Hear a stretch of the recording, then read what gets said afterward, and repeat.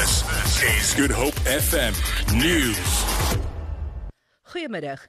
Die waarnemende Polisiekommissaris Khomotso Phahlane sê hy het 'n bewys van betaling vir die klankstelsel van R80.000 waarna Opod gister op soek was tydens die deursoeking van sy huis in Pretoria.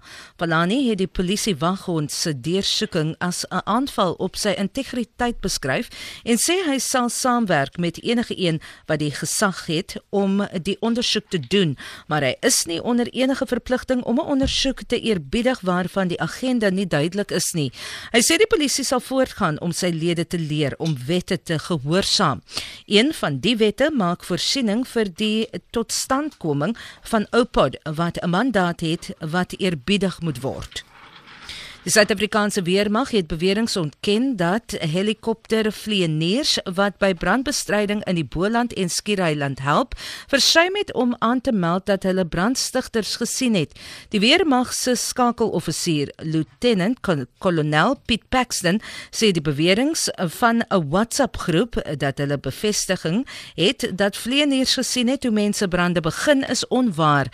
Die lugmag het 2 helikopters beskikbaar gestel om met die brandbestryding te help. Paxton sê die vlieëniers wat die groot helikopters werk onder moeilike omstandighede.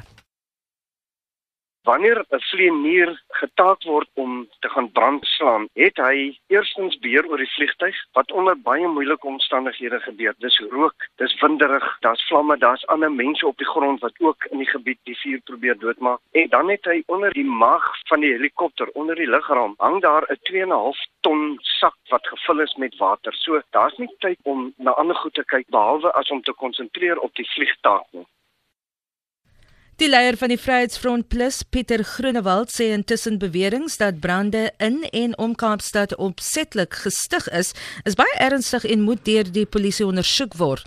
Groenewald sê in 'n verklaring die talle beweringe en ooggetuigsverslae van brandstigting wat in die sosiale media die ronde doen, versterk die vrae oor sowat 20 brande in en om Kaapstad, die Weskus en die Kaapse Wynland wat feitelik gelyktydig ontstaan het.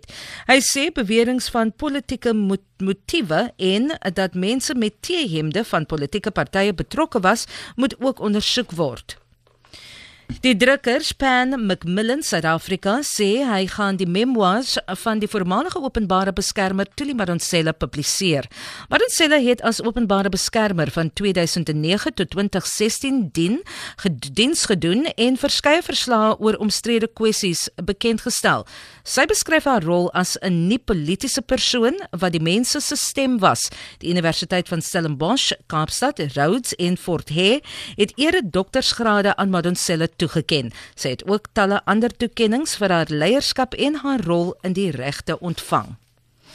Die miljarde Donald Trump word binne enkele ure ingehuldig as die VSA se 45ste president te midde van wydverspreide betogings.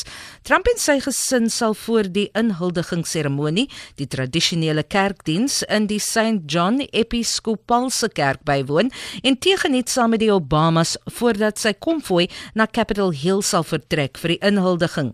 Na die eetaflegging sal Trump sy nooiens toespraak lewer en opperbevelvoerder van die weermag en sy visie vir die volgende 4 jaar uiteensit. Vir Good Hope FM nuus, ek's Vanya Kluter-Collison.